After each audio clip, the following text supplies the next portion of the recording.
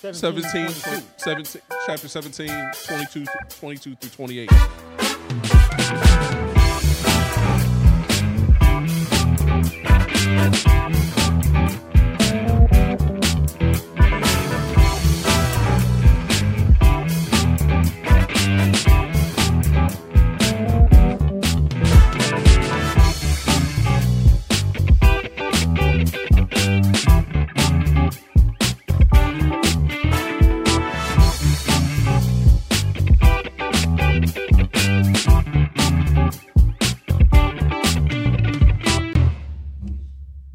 Good evening, good evening, good evening. We are back. It's great to be back on the Safe House Podcast. It's your man, Pastor Ferguson, with my brother, Mitchell Harper. What's going on, Mitchell? What's going on? Man, you had time off. We all had time off for about a week or so. You know, how did things go last week for you? Yeah. We got through it. Got through it? Last week was a rough week, man. There's a lot of weird stuff happening in the city, felt like, but Yeah. we got through it. Yeah, we got through it. Columbus was kind of funny last week, but, you know, it's good to be in the house of the Lord one more time. Yep. And good to be with everybody in person and online. If you are online right now, I need you to do me a favor.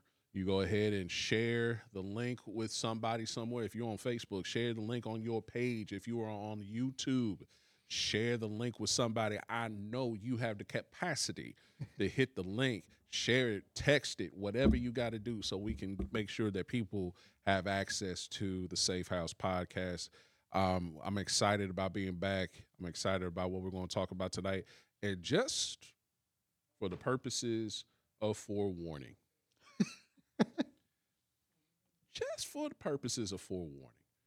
we going to be messy tonight.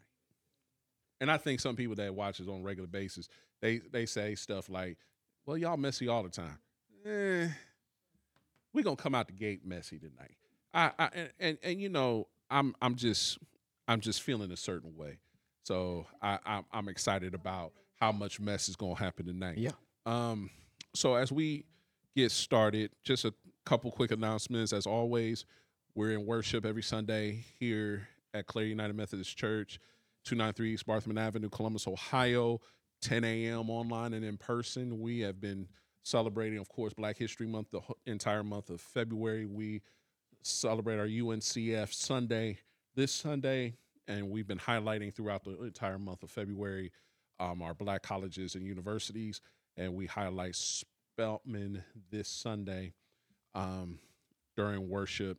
And, of course, we have been in our series on Not Free Until We're All Free, and I can't wait to complete that series here this Sunday at 10 a.m. And as always, unless otherwise stated, the Safe House Podcast every Wednesday, 6:30-ish. 6:30-ish. We didn't settled on that. You know, we know that 6:30 is too precise. You know, it could be 6:29. It could be 6:35. Whatever it's going to be, it's 6:30-ish. Hey, if we late, I'm sure there's a couple folks who are watching who are also late. So which means that you're more than likely on time. That's right. So that's why we say 6:30-ish. So that's the reason. So, but every week on Wednesday, it's about 6:30-ish every week. And just as a preview for next month, we're going to have some guests coming through next month because we're going to deal with some pretty serious subject matter. We'll give more of a complete idea of what that series what the series will be looking like over the next month. But since we're in the Lenten season, I think we need to just deal with Christ from a very unique and different angle, especially going into the month of March. So be on the lookout for what that's going to look like over the next month. We're going to open up in prayer, but as I get ready to open in prayer, I want to highlight something from my new part of my library. This is a book that I definitely want people to go ahead and get for themselves. You know, sometimes, you know, depending on where you are in life, a lot of people are a lot more liturgical. That ain't nothing but a $2 word talking about, being formal, um, being more prone to being well read Mm. in a worship setting. Um, this book is entitled Black Liturgies, and it's by Cole Arthur Riley, who is the author of the book This Here Flesh. And I've been waiting to get this book for a while, and I'm glad I got it. It's full of prayers and poems and meditations. And I couldn't help but buy it yesterday, open up yesterday afternoon, and there are two prayers in here that struck me, and you'll hear both of them. But as we open, I want to read the first one. And the first one is entitled For Worth. It's a prayer for worth. So let's look to the Lord as we hear this prayer. God in us, we know the miracle inherent in our existence. We are here, our beauty stretching out and dwelling within us. But it is hard to believe in one's dignity when the systems and societies to which we belong are content to destroy us. We have heard lies of our worthlessness in the explicit and implicit ways the world interacts with our bodies, stories, and homes. It is incandescent, this lie of our own inadequacy, this charade of our inferiority. Remind us that our dignity does not wane or bud in relation to anyone's belief in it, including our own. Let us rest with the knowledge that we have nothing to prove. Our dignity, perpetual as it is divine. We will not shrink. We expand. Remind us of our making, for we too contain the divine. Amen. Amen. So on this evening, we come back to our series of studies on the words of modern prophets, and we are dealing with the thought tonight of finding my uniqueness in one blood. And the basis comes from a speech by Marcus Garvey entitled Look for Me in the Whirlwind. And we've been talking a lot about this over the last 24 hours, just overall, and we're going to do something unusual tonight. And Mitchell, I need you to take the ball on this one, man, because you got so hype about this. Oh, man. There's no way in the world that I'm going to try to start off any thought when you were excited about what came from all this that we looked into. So talk to us on what you gathered. Well, in the midst of that excitement, I got to make sure that when it actually comes out of my mouth, it actually makes sense. But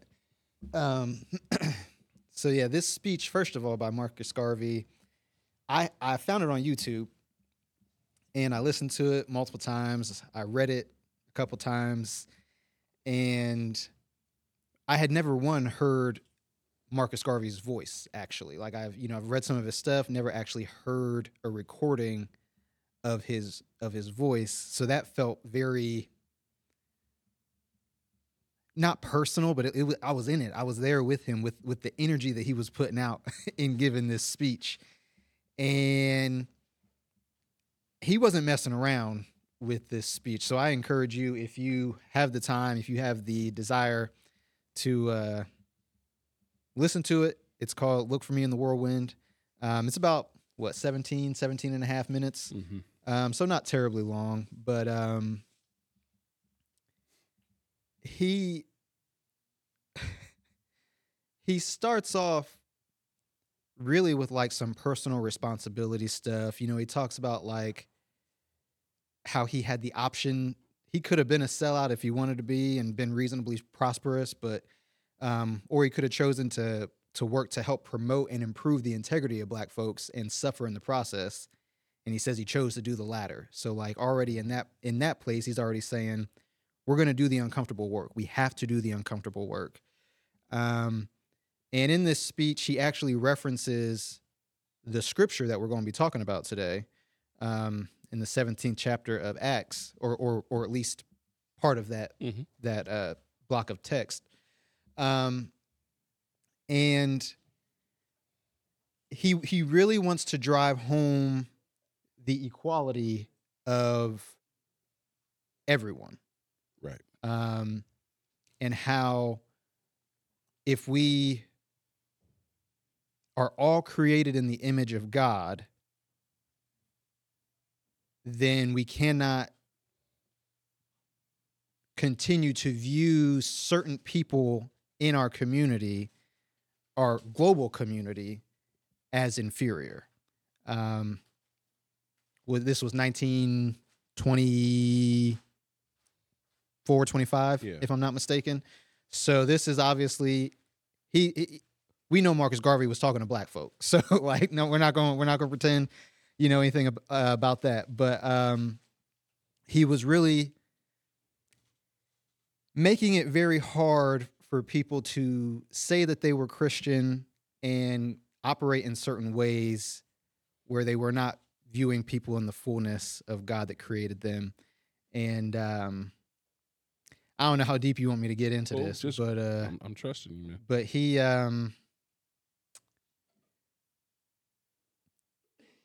makes it very clear that while we are all made in the image of God, if white people want to view God as white, then black people have the opportunity to also view God as black, and that doesn't make one more right or wrong than the other.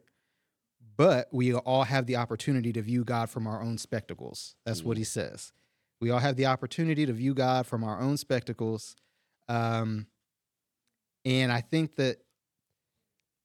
that's a hard thing for me, because you obviously just want to be like, well, we're all, this, that, and the third. But like, when you read scripture, you're reading the works of people who were experiencing God in a very specific time, in a very specific place, with very specific occurrences and events. And you have to take all of those things into account as to how that develops and builds on their relationship with God, how that affects their relationship with God.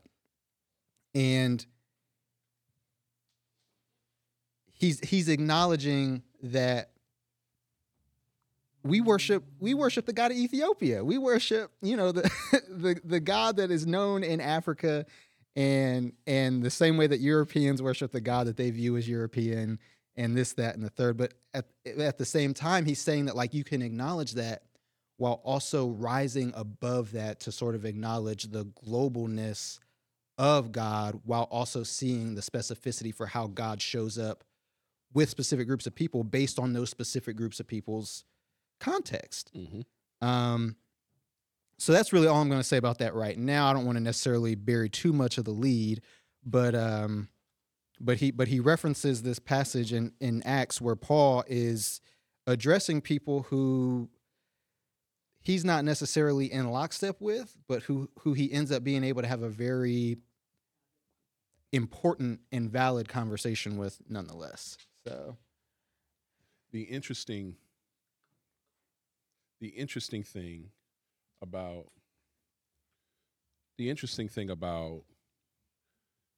the speech is that we still deal with, in many ways, this concept and idea that God has to be just this monolith. We deal with our experience of God as, for whatever reason, people believe that it has to be a monolithic experience. That how I experience and encounter God is not good unless, if that makes sense. Like unless it's the same as everybody else's experience encounter with God? Right. Okay. So we've tried to unpack this for a while, and I think for whatever reason it seems like this is the place where we kind of lie in the study aspect. We continue to come to the themes of kingdom versus empire. Empire is a monolith. This is it. that your experience with God is not a part of this tapestry. So some people experience God from a certain perspective of advancement, of being great, of being above. Yeah. Right? Never lost. Yeah. Right. Uh-huh.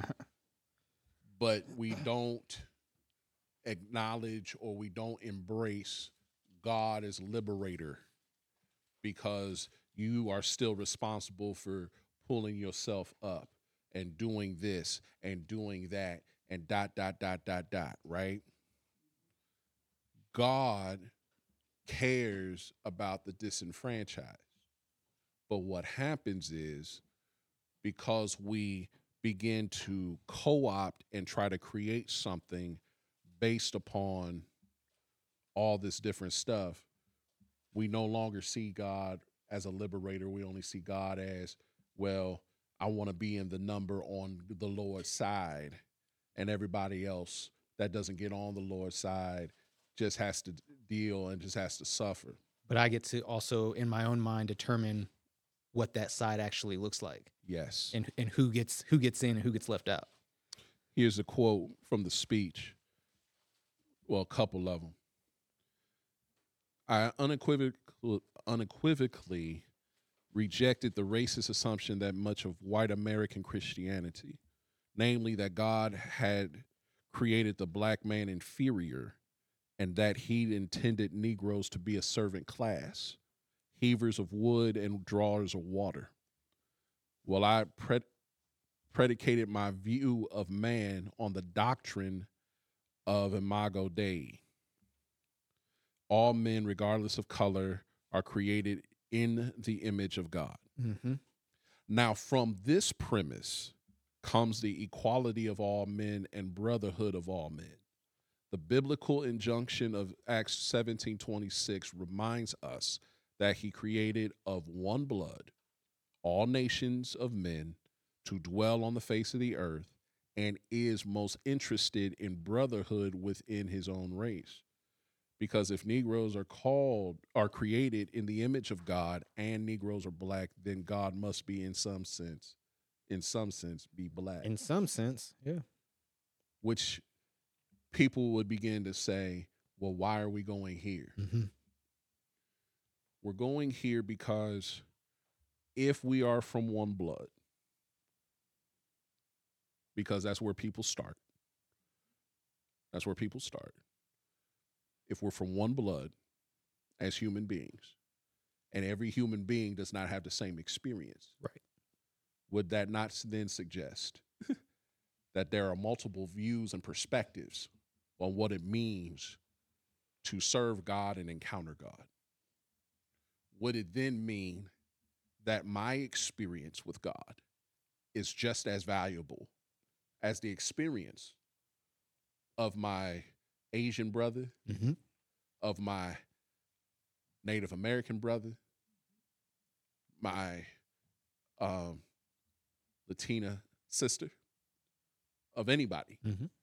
Because all of our experiences still led us to the same source, right?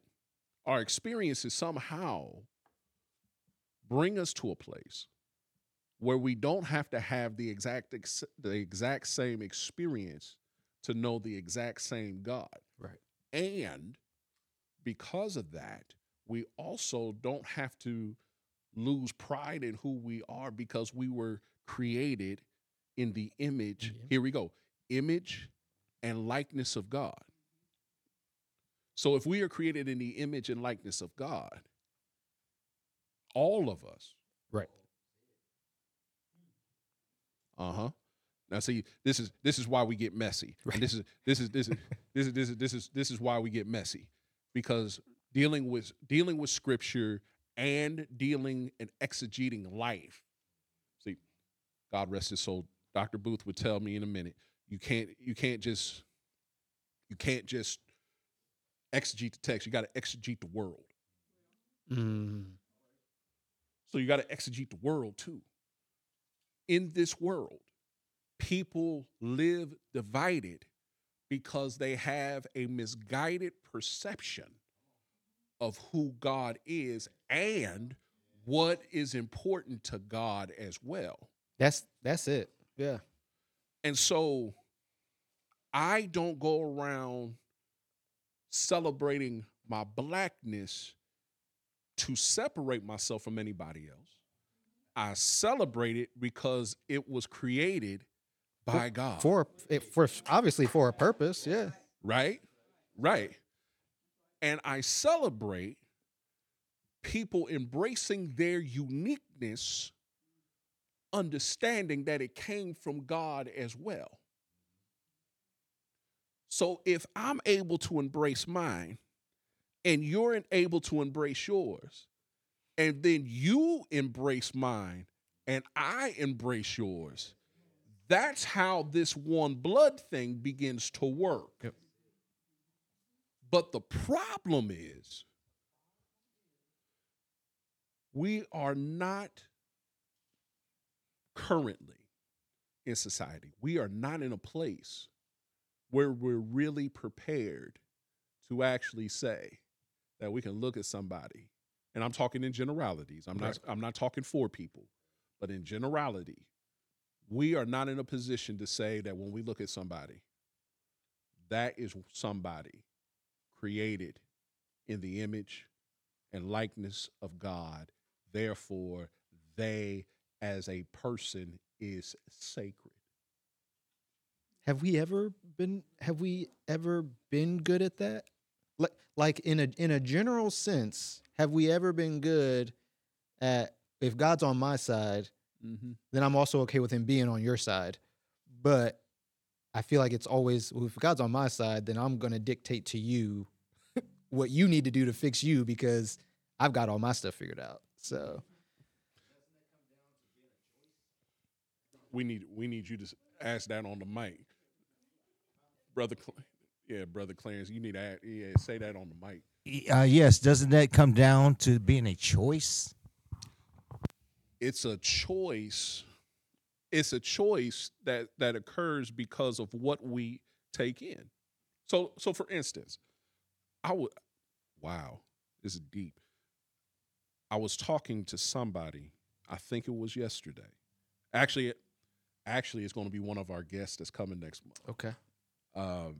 He and I were on the phone, and I talked to him yesterday, and I said, I still remember over 30 years ago when we had moments with the youth at Mount Olivet Baptist Church every Sunday. Every Sunday, you get all these, and it wasn't just little kids. It was, my pastor had everybody from the little ones all the way through teenagers. Yeah. All of us. And he didn't start his spiel until we did a call and response. And here was the call and response. You ready for this? Here's the call and response. 42 years old, I still remember it word for word. He started off, who are you? We are God's children. Who are you? We are beautiful African-American children. Young ladies, who are you? I am a beautiful African-American princess. Young men, who are you? I am a beautiful African-American prince. And he would make us repeat it if we weren't loud enough. That speaks exactly to the prayer that you read coming into the podcast. Now, over 30 years ago, this thing still rings in my head. I've forgotten some things, but I haven't forgotten that. Over 30 years ago. That was ingrained in us. 52 weeks a year. That's right. Yeah. It didn't, even if he wasn't there, every week we got sick and tired of saying it. But you see, it's stuck. Right. There is a place for you and I to embrace who God is to us and embrace the uniqueness in which God created us. But what we struggle with in the life of the church and in the world is being able to embrace the fact that we come from a God that literally promotes diversity. Like actual, like literally promotes diversity. We may have all come from Adam and Eve, but let's be clear. Right. We all came from Adam and Eve. And we all grew and came about regionally from a whole bunch of places. Yep. Right? So then we all have different experiences. Yep. Let me stay with black folk for a minute. All of us didn't grow up in Columbus. And even now, let me start with Columbus folk. East side folk are different from west side folk. South side folk different from north side folk. Right? When I went to college, if you said you were from Columbus, Ohio, if you went to Kentucky State University, all of us Columbus folk asked an extra question. You know what the extra question was? Yeah. Which side is it? Which side? Yeah. And here it is. If they didn't tell you a side, but they told you a suburb, we told them, you ain't from Columbus. You from Reynoldsburg. You from Worthington. You from Grove City. Yeah. You're from New Albany. Uh-huh. You ain't look, but then here's the other part. But while you're here, we got you. Yeah, you from Columbus. You Yeah. from Columbus while you here. But we know where you from. Yep. But Columbus folk do. Like, man, where'd you grow up? East side? Oh, bet. What part of the east side? Right. Which part of East Side? Oh, I was in Berwick. Oh, man, I was over. You see what I mean? But all of our experiences were what? They weren't the same. And we literally came from the same city. Mm-hmm. So what makes anybody think that being saved means you're going to have the exact same experience with God? Yeah. Same timeline. Come on, man. Yeah. Listen, Mhm. listen. I done learned. Look, over here at Claire, we shout. But if I go somewhere else, I know for a fact it ain't always gonna be loud. It's just gonna be you shouting. Mhm. Oh, I know. But I learned you can get a shout out of some people because they've been waiting to shout all day life. That's right. Yeah. But you get them in the right setting, they be like, oh. And you listen to some of our folk, they be like, oh, this is what it sounds like to praise God. Because they didn't come from the same experience. Right. Some people literally ask, I always wanted to find out how to elicit this kind of response. Like, baby, you can't elicit this response because it comes from a source. Right. That ain't you. And it's cool if it's not you, but you should be able to embrace the diversity of what that looks like. Right. You can be in awe of how people do that thing, but my God, you should understand that there's a place for it. There's a place for it. Yeah.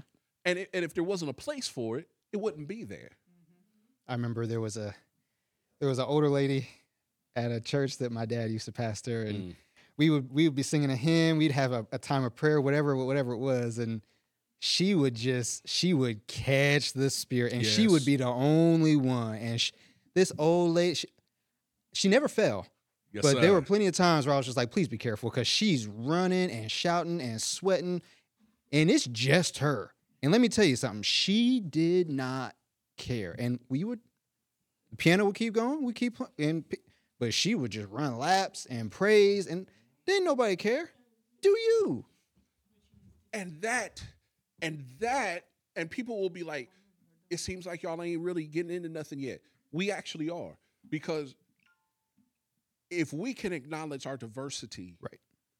within a subsect of an entire group, how much greater is the diversity within the entire body of Christ? So then, if we are promoting the kingdom of God, if we are truly promoting it, then we have to start at a place where I am able to see God through the lens where I come from, just like you're able to see it, and I'm not going to impose it. Right. Acknowledging that your willingness has nothing to do with where you may be on the journey at that point. Yes. Yes. See, let me throw this out. We cannot combat the negativity of misunderstood divinity and uniqueness in our human frame until we return to our source. Only then can we begin to address the change that needs to occur in the world. Let's consider the scripture. Acts 17, 22 through 28. I know. Here we go. Gotta take a breath. We've been Yeah. trekking along already. So Paul, standing in the midst of Areopagus, said, "Men of Athens, I perceive that in every way you are very religious. For as I passed along and observed the objects of your worship, I found also an altar with this inscription, to the unknown God. What therefore you worship as unknown, this I proclaim to you. The God who made the world and everything in it, being Lord of heaven and earth, does not live in temples made by man, Come on.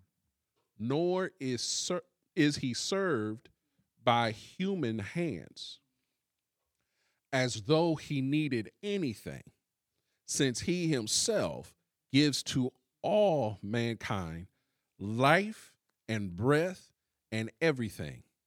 And he made from, here we go, and he made from one man every nation of mankind to live on all the face of the earth, having determined allotted periods and the boundaries of their dwelling place, that they should seek God and perhaps feel their way toward him and find him.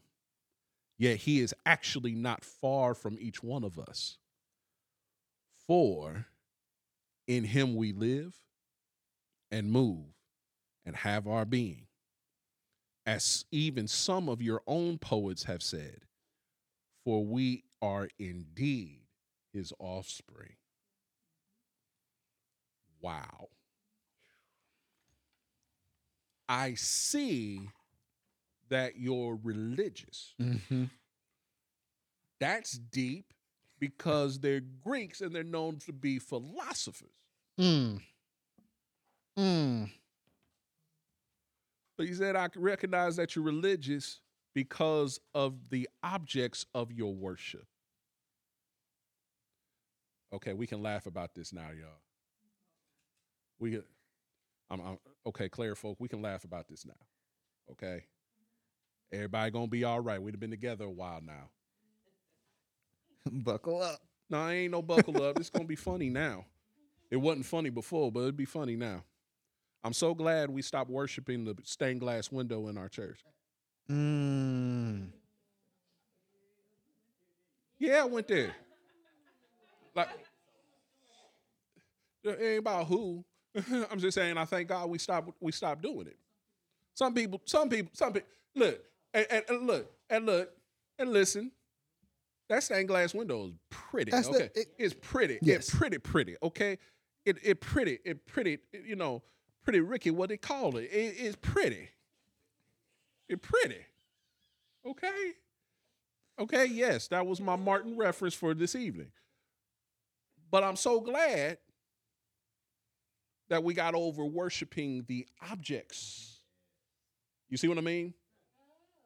You understand? Doesn't make it any less pretty. Oh, it's still pretty. Yeah.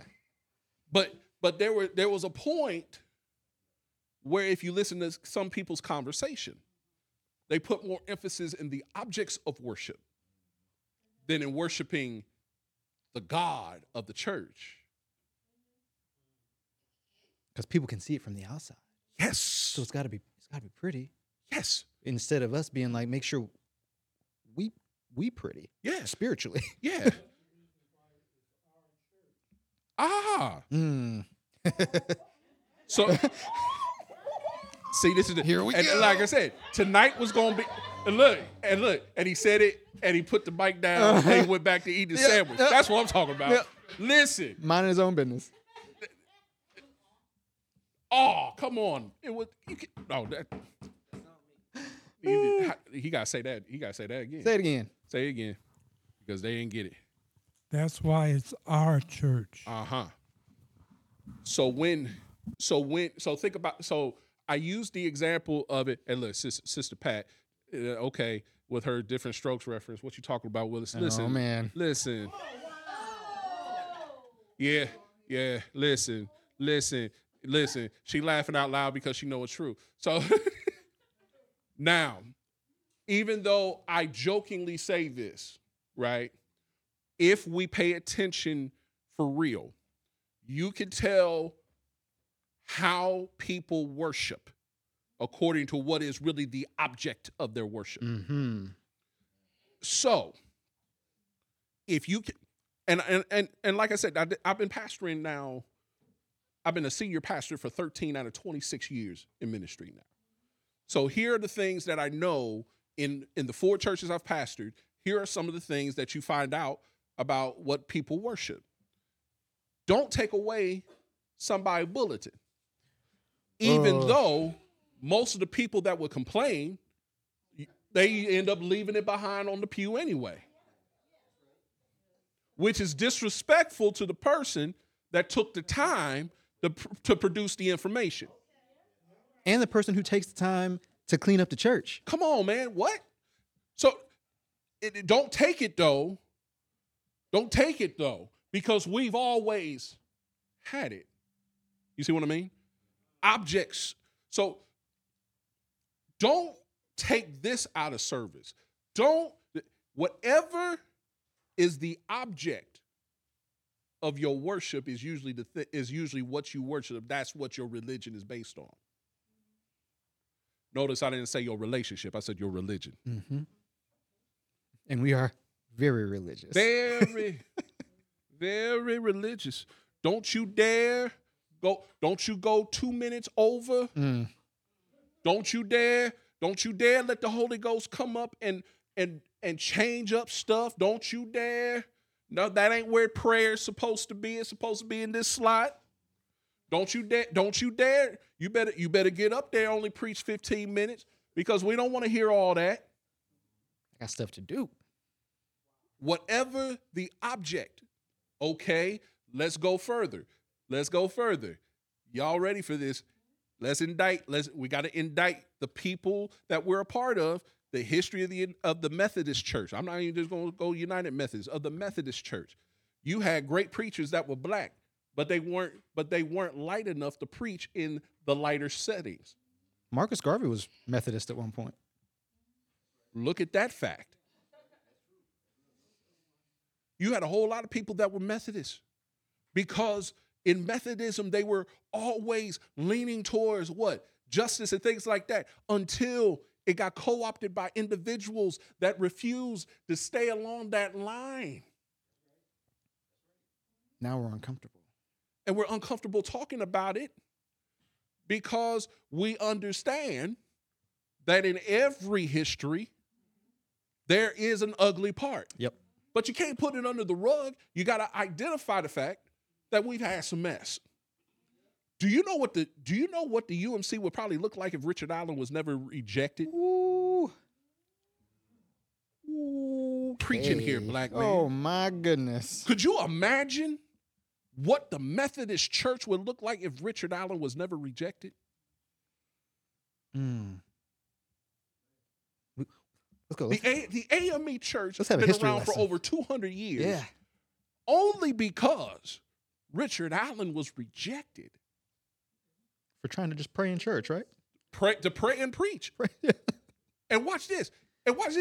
For a minute, when he was preaching, he could only preach in the black service. And watch this. The black service was the early service. It wasn't the regular one. It would have been the equivalent of the 7 a.m. or 8 a.m. service. That's the only one he could preach in. And they would not let him preach in the church house with white folk. What kind of stuff is that? Ooh. Ooh. You can put that on the mic. Can I put that on the mic? But you see, but this is why we have to have the hard conversation. Yeah. Yep. This is why we have to have the hard conversations, because we have to be able to talk about it for real. And think about this for a minute. If I can't acknowledge your uniqueness as an individual, right? If I can't sit in front of you and say, I know that you're created in the image and likeness of God, and for those reasons, I consider your life, your purpose, your destiny sacred. If I can't do that, that's not an indictment on you. Yeah. That's an indictment on me. Yeah. That's not an indictment on God. That's an indictment on how I try to make God fit my narrative. You see what I mean? Yeah. And that's where we are struggling. I don't stand as a confident black man without being around people that have said to me, you are created in the image, likeness, and I affirm what God has done in completion. Mm-hmm. And your uniqueness makes me better.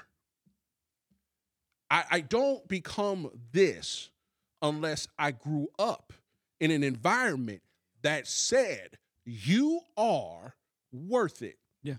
And I don't become this person. I don't become this person that lives in a way that says, I owe it to the next generation to give the real stuff that needs to be given. I can give my son anything and everything he wants. But the thing that I know that I've given him that's most valuable is what? The confidence to be himself. Right. The safety to show up with your quote unquote baggage and know that you can be met in that with love and grace and the ability to move forward, not being stuck there. Go ahead, Jerry. As a individual, we let our souls limited our minds and how we speak things. We have become so confident that we are letting our individuals, or what's the word?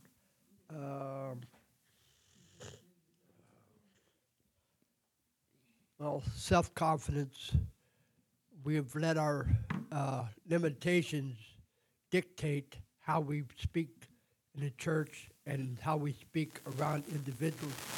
And we are letting the outside world dictate those limits and how we preach to each other. So, I mean, overcoming those, you have to step out on a limb and go for it.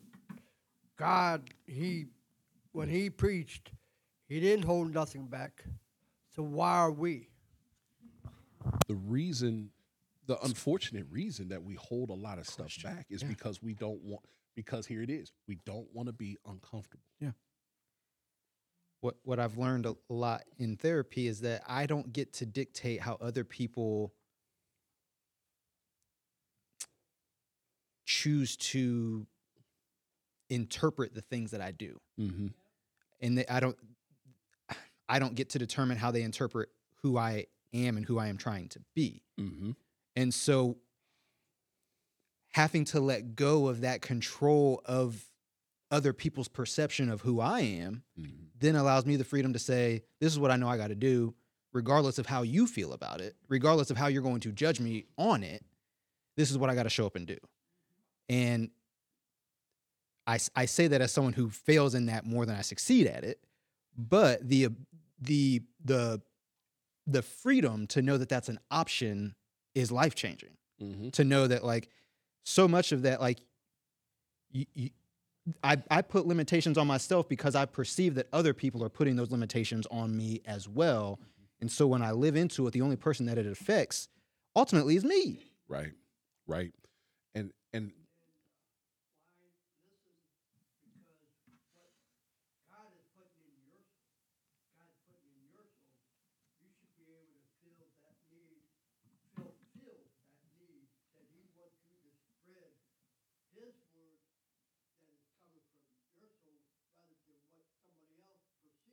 Right.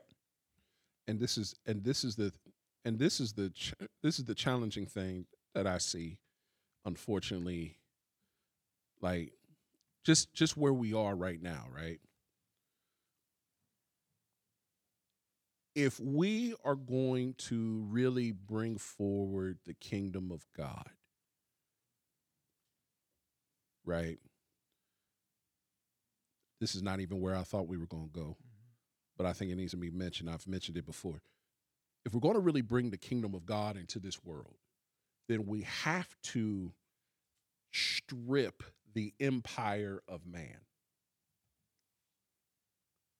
What do I mean?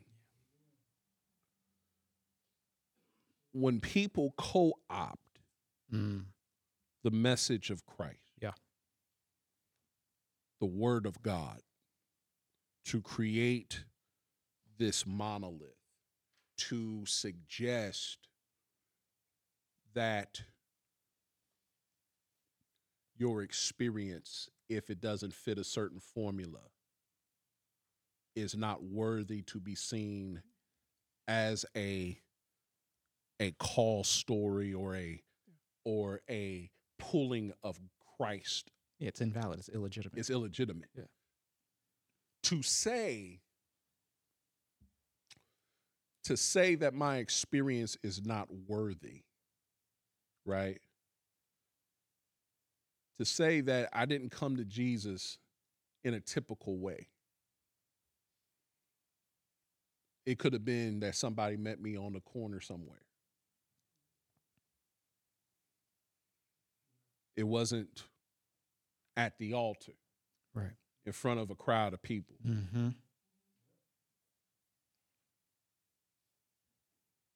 It could have been behind bars.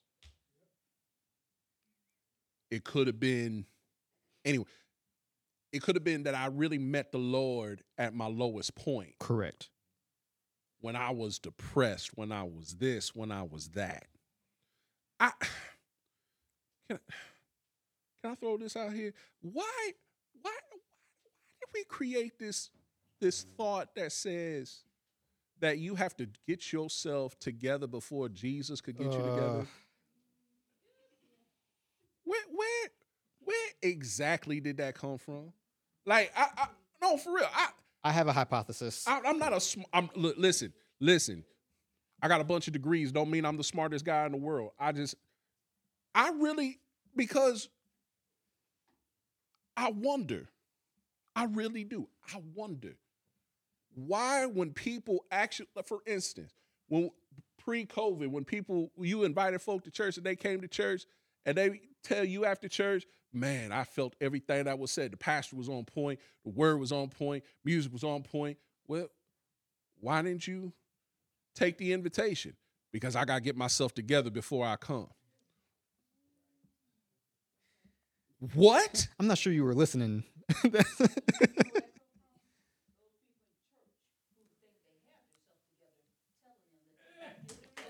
There it is. There it is. And so, let me throw the curveball. And so, if that be true, that means that we have created a culture. We have created a culture, and we have not gone in step with Christ. Because if we go in step with Christ, Christ will literally look for the disenfranchised and do whatever it takes to lift. But what we do in an empire mentality is we want you to come so we can fix you to fit the culture. And so when we fix you to fit the culture, we are then comfortable. We are creatures of comfort. You will not go to a church that don't have air or heat. Usually. Usually. Thank And, goodness. and you will look. Thank God, right? Thank God we got heat. Thank God that during summer we got air. Thank God, all that stuff. Yeah, but most people won't show up if the thing is messed up, right? Because we are creatures of comfort. Now, if I'm talking about AC and heat, think about your spirit. Think about your soul. Think about your mind. You don't want to go into environments that make you feel uncomfortable. However, if you following Jesus, every place that Jesus went, come on in here. I have need to go to Samaria. Nah, we don't go there because them half-breeds are there. Uh-huh. Uh-oh. Them what? Uh-oh. Right. The disciples showed their racism. Yep. But Jesus said, it's a straight line from here to there. And guess what? We going. The disciples had to deal with their own. Yeah. People don't want to talk about this stuff. They had to deal with their own cultural bias. They had to deal with. They had to. They had to deal. Look, they had to deal with colorism. Samaritans were just like them. They had to deal with colorism. The disciples that we laud, that follow Jesus, had to deal with colorism. And Jesus made them confront their own cultural bias. And Jesus met who he needed to meet in Samaria to bless them. Do you think that there's any sort of meat to the disciples were able to sort of build their own little community amongst themselves? Is it a defense mechanism to say, I don't know what we're going to encounter over here, so we got to make sure that we're all on the same page, and if we got to go in here and be defensive or combative, we got to be ready for that, as opposed to just saying like, we're going to go in here graciously. Well, I mean, you talking about being Peter. I mean, look, Peter was ready to cut anybody all the time, and he was in the inner circle. And eventually, Peter softened up some, but that was only after he had the biggest failure of his life. Think about that. Before that failure happened, Peter was like, look, I'm going to ride or die, have my stuff on my side, and whatever you going to do, you ain't going to take Jesus. I will cut a cop. That's what he did. You know I keep that thing on me. Yep. Right. And I say to everybody ought to have somebody in their life like Peter. Everybody. That ride or die. Ride or die. Yeah. To the wheels fall off, 4 flats, and all that, okay? I got some people in my life like Peter. But here's the only reason I say that now. Because Peter had the biggest failure after having all the bravado. Yeah. It was only after Jesus told him he was going to fail and his ego wouldn't allow him to accept what he was saying. Yeah. And so that's the whole thing. Jesus chose 12 people, right? Come on, man. He chose 12 people, different backgrounds, different subsects, different everything. And everywhere Jesus took them, they had to confront something negative about themselves. Because if you're going to be like, Jesus said, and these works you're going to do and greater. Yep. But you can't do greater until you learn where you got to go, who you got to confront, who you got to deal with. Think about it. You do better once you know better. And think about this. At some point, Peter ended up having to what? Talk to some Gentiles, but it took a dream for him to realize they ain't dirty. And took somebody calling him out on it even after he'd had the dream. Yes. So you got things within people. That's why I do understand, but I don't understand how we continue to bring forward an empire mentality to a world that is supposed to be diverse and kingdom-like. Well, I think the world trends toward empire. I think systems only work when you fit into the system. Yeah. And if our whole entire reality is based upon systems, allegedly, then if you don't fit in, then we can't do anything with you. And I mean, isn't that what's happening to Paul in the passage that we're like he's coming in not fitting in to the system that the Greeks have been fine with living with. And now all of a sudden he gets called before the Areopagus. Yes.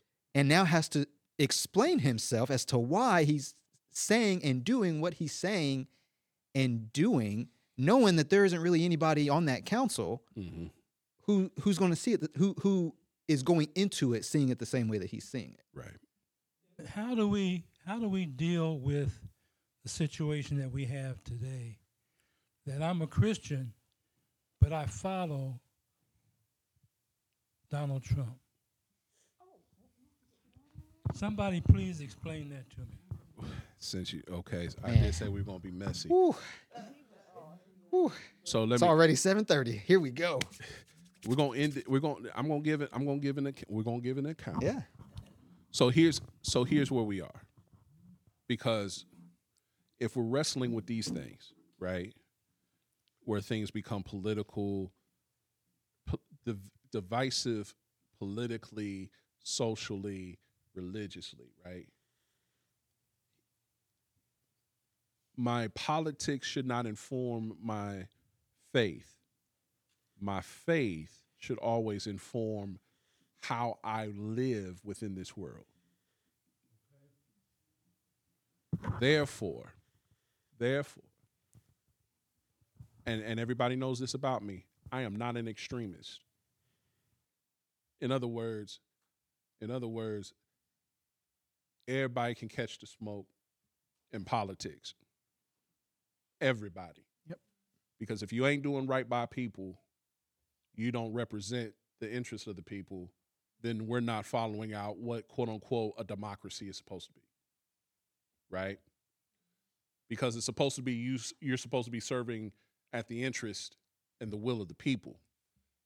And in this country, 535 people in the legislative, people in the executive, and in the judicial do not serve the interests of all the people. I said it, I'll add to it, and I don't care if you like it or not. You're not going to convince me that a savior is going to go into the White House.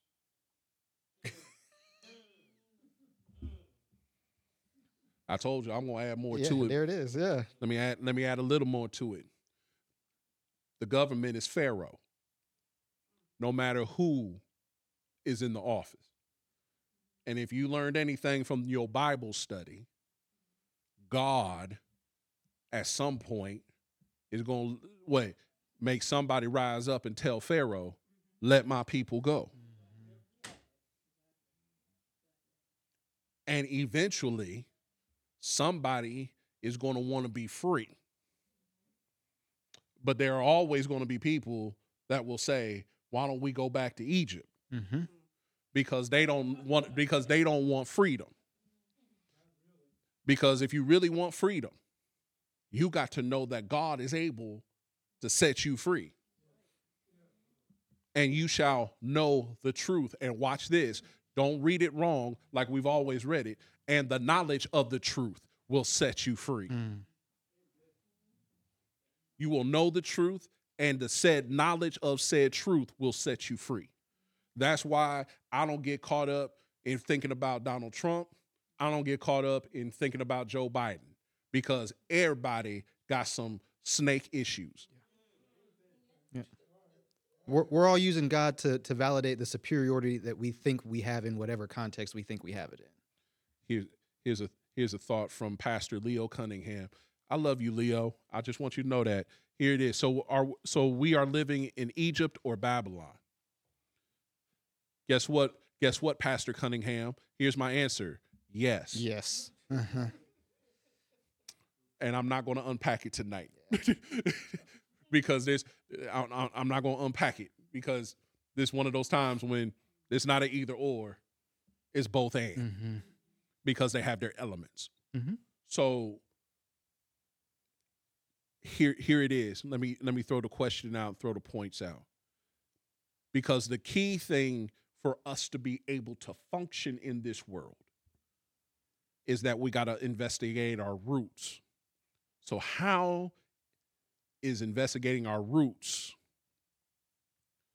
How does investigating our roots pull forth our uniqueness and divinity? How do we pull that out? Through investigating our roots. First, we learn our divine nature is boundless. Mm-hmm. I am not bound by what you think of me. Better term, I'm not boxed in by your opinion.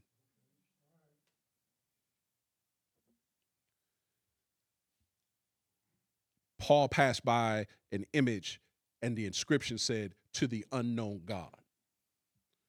They had their objects of worship, but they were acknowledging a God that's boundless, but they were not going to go beyond that boundary.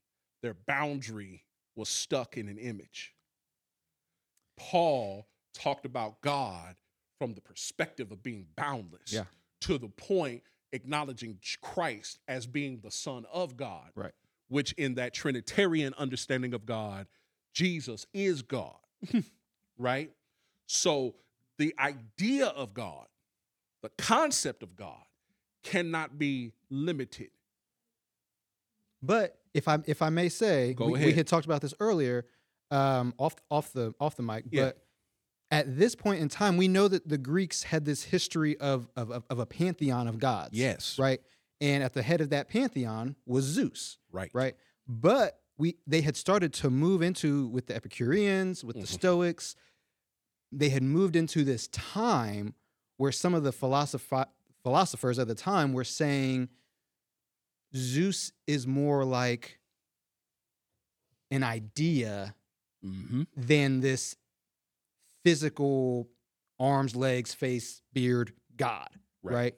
And so this concept of the God who is everywhere and everything all at once, all powerful, all knowing, is not. Paul brings this up because they understand that concept. They understand that, at least to that point. So like he's speaking their language at a moment where they didn't think that he would be capable of speaking their language. Right. But you also bring up a very key point.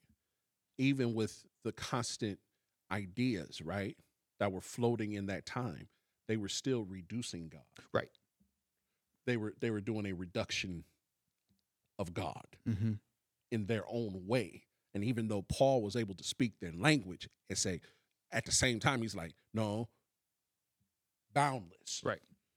I know the direction you're trying to go, but God is boundless.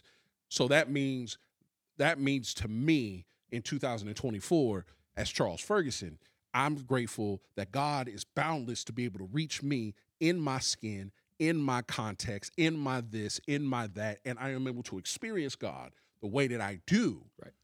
And understand that you, Mitchell Harper, experience God in a certain way, certain context, certain thing, and guess what? We experience the same God at the same time. Yeah. That's a beautiful thing. Yeah. And when we begin to see God through that wider lens, Yeah. of that God is not bound by us, but we have been redeemed by a God who has greater reach than anything we could do with our human hands. God is not wine. Do not put him in a box. My Lord. Yep.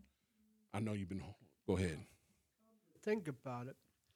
Now, if you stop and think of it, after Mary had gave birth to Jesus,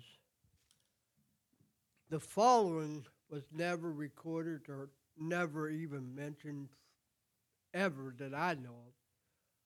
But wouldn't you think that we all after God follows God by being his offspring's ancestral line of followers.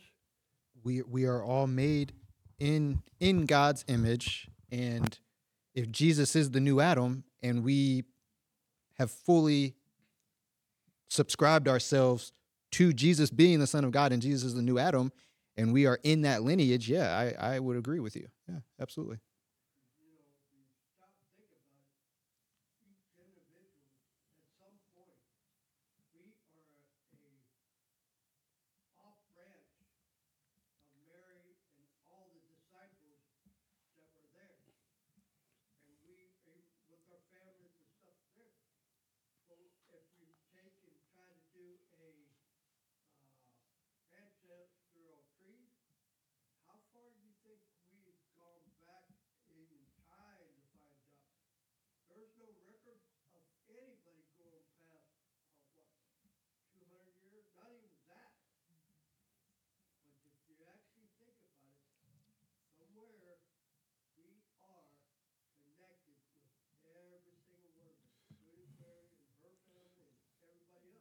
Well, of course. Sing, what's that Staples sing? Who is it? We are. Yeah. Oh, yeah, you can sing it, boy. You can sing it. We ain't got the copyright. We can't. Right. Oh, Lord. Well, I mean, we ain't playing the. Well, you can sing it. We ain't playing the track. but here comes the next. But here comes the other two things, because we're gonna try to get up out of here, because this got real good. Oh yeah, This real good. got too good. Yeah. Yeah. So the second thing, first thing, we learn our divine nature is boundless. Second thing is our movement in the world is governed by our connection to God. Mm-hmm. Our movement in the world is governed by our connection to God. How I move, how I look. Let's look at the end of the scripture. Yes. Because look, I'll just say what I say, knowing that in this context, in this room, is mostly an African American context. I read a whole line that should have normally made folks shout, and it's actually in scripture. Mm. Here it is. Let me go back. Yet he is actually not far from each one of us, for in him we live and move and have our being. And they still didn't shout. Yeah. See, ain't nobody want that fake there. Wait, you can tell it. Look, you can tell. Look, Asking you shall receive, Pastor. Right, that was weak. If it was Sunday morning, they would have fell all over the pews. They would have felt Jesus. There'd have been $40 million worth of tissue all over the altar. But that statement, in him we live and move and have our being. I can't do anything in this world without the Lord and being connected. Mm-hmm. Because when I'm connected, it is in Christ that I live, move, and have my being. It's when I'm disconnected that I ain't got no direction. And that's if you read past the 6 verses that we gave today. Yeah. Paul tells the people, like, you've tried to put God into these images of gold and silver, and God gonna let you get away with that for a time. And now he's saying that the time of ignorance has to end. Yes. And like you gotta, again, when you know better, you gotta do better. Right. And so, like, once you are connected with God and allow him to govern, your movement has to be different. The way that you show up has to be different. So then in everything that we do, let's lay it out. When it comes to how we deal with each other, black, white, this, that, and the other, and how we deal with each other, rich, poor, and otherwise, and how we deal with each other, economically, socially, all that kind of stuff. The only way I can really deal with you is if God is governing my steps. Yeah. That is how you begin to differentiate the people that say, I want to vote this way or that way, versus people that say, I'm not going to let this govern me. I'm going to let God govern me. And when I see something that's right, that's right. When it's wrong, it's wrong. Huh? Yeah. That means if you treating somebody, calling them out their name, doing this and doing that, and I know it's wrong, that means I should not be afraid to state it's wrong. Yeah. If you treat somebody like garbage, I cannot justify that by saying that because you do this, that God don't love you, and I'm going to treat you that way, and all this other kind of stuff. That's a bad representation of God. Woo. So you don't get to come up and talk about all... You don't get to talk about Jesus knowing that Jesus would do probably the exact opposite of what you're talking about doing. See, whereas most of the people that want to continue to perpetuate all this mess would have been the people that were trying to sell stuff in the temple, the Jesus I know, right? The Jesus I know would have flipped. He didn't flip the table. I believe it wasn't a flip. It was a throw. How do I come to that conclusion? Because the same Jesus braided a whip. You got to have some Africanized tendencies to know how to braid. I said what I said. And if you look in his background, he got some Africanized tendencies. The same Christ that braided the whip probably threw the table. And guess what? Nobody dared touch him. Have you ever read the story? Nobody went and tried to stop him either, because they would have gotten in the way of that whip and they would have gotten in the way of that table. You messing with my money, I'm going to come after you. None of them came after Jesus. Right. Jesus was like Debo, and the rest of them sounded like Smokey. When Debo come around, you know, I'll be quiet. But when he leave, I'll be talking again. Yeah. When you are connected to God, you govern yourself a certain way. You live a certain way. You function a certain way. You do what you're supposed to be doing. And then the last thing, we recognize that we are designed for a specific time and purpose. Mm-hmm. We're designed for a specific time and purpose. I use this as a kind of a heartfelt example. My mentor passed away in 2019, just before this pandemic. He dealt with multiple bouts. He had multiple myeloma. Dealt with that battle for years. He died in 2019. A lot of us that loved him said we wish we could hear his voice, because his voice was so prophetic. His voice was so profound. Mm-hmm. And we think about it from the perspective of what's happening now, that his voice would have such impact right now. But if I think about it, he would have been a part of the group of people that when COVID came, he was immune compromised. And how much more would that have hurt? Knowing as he described it this way. He said that if he got an infection from a cold, he could have died. Mm-hmm.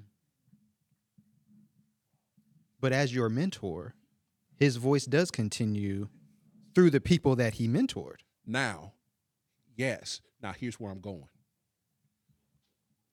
He had a time and a season. He was not built to go through this pandemic season. But some of us were, and we didn't know it. Mm-hmm. Seminary don't prepare you to try to guide a church through a worldwide pandemic. It don't. It don't. It don't. Churches closed. Mm-hmm. Pastors died. Yep. Thinking that it was faith over fear, and they kept dying from an unknown disease that still exists, that has mutated with other things that have now come that are not COVID, but now stronger versions of the flu and other things. And other. Everybody's not built for every season. They always compare athletes from this season, from this time to the past. Could they have lasted? How do we know? You don't know. Because everybody wasn't built the same. And there's a reason why they were at where they were at the time that they were at. Paul could go to the Greeks Yes. because he was actually built to deal with the Greeks and the Romans. Peter probably couldn't go to the Greeks. James and John couldn't go to the Greeks. But somehow, Paul was called out, changed in an instant, and was able to go to places others were not built to go.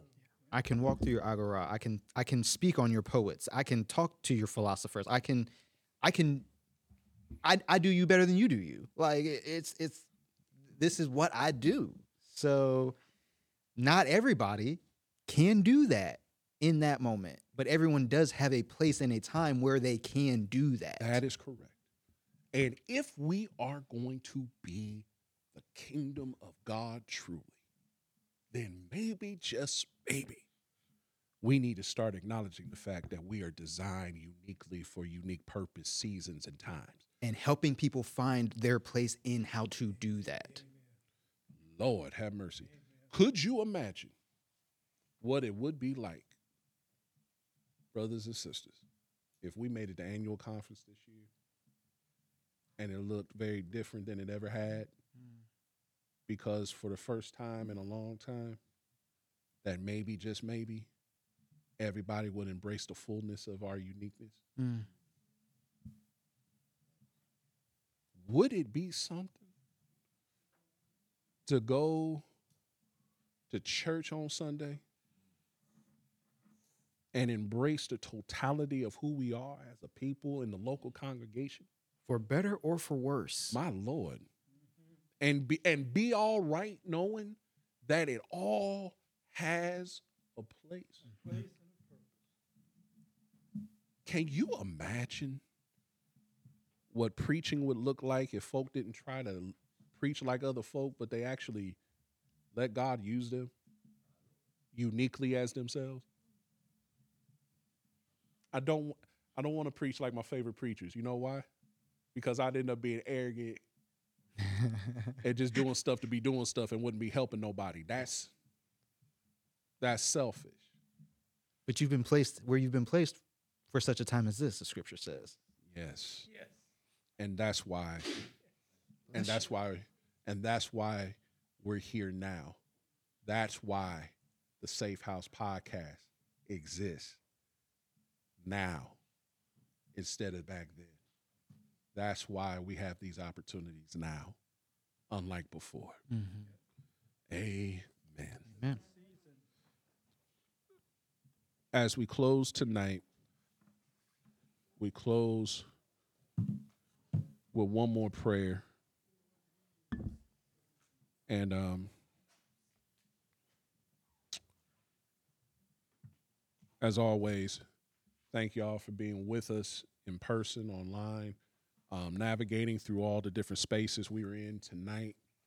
If you're watching this and it's the replay, thank you for catching the replay. Remember, we're always here live and in person every Wednesday, 6:30-ish. We're here in person and online. And we're in worship 10 a.m. every Sunday. Boy, this prayer is going to say something deep.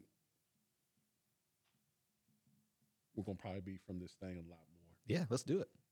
I think it's helpful when you don't have to always make the prayers yourself. Someone already has been through what you've been through and has put words to it. So here it is as we close tonight. God who reclaims, One moment we are free, jaws unclenched, and at home with ourselves. Then, without warning, a wind passes through us, sending 1,000 tiny uncertainties ricocheting through our inner worlds. We question our beauty, our power, and memory. We grow suspicious of love and feel foolish for our hope. Remind us that it's not our fault. Let us remember that a society constructed by the oppressor never wanted us free. We've been conditioned toward a very particular form of seeing. We have been indoctrinated into the illusion that says white is pure and black is sinful. That says our worth is correlated with how willing we are to be eaten and spit out by a capitalist appetite.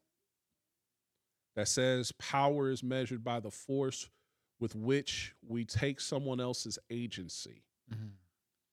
Travel with us into our interior worlds, reclaiming every site that has been colonized, every location of internalized hatred and dishonor. Take us home to ourselves and let us remember what it feels like to say our own names with the reverence they demand. Take us home. Amen. Amen. God bless you, and we'll see you Sunday at 10 a.m. and then back here next Wednesday, the Safe House Podcast. Love you to life.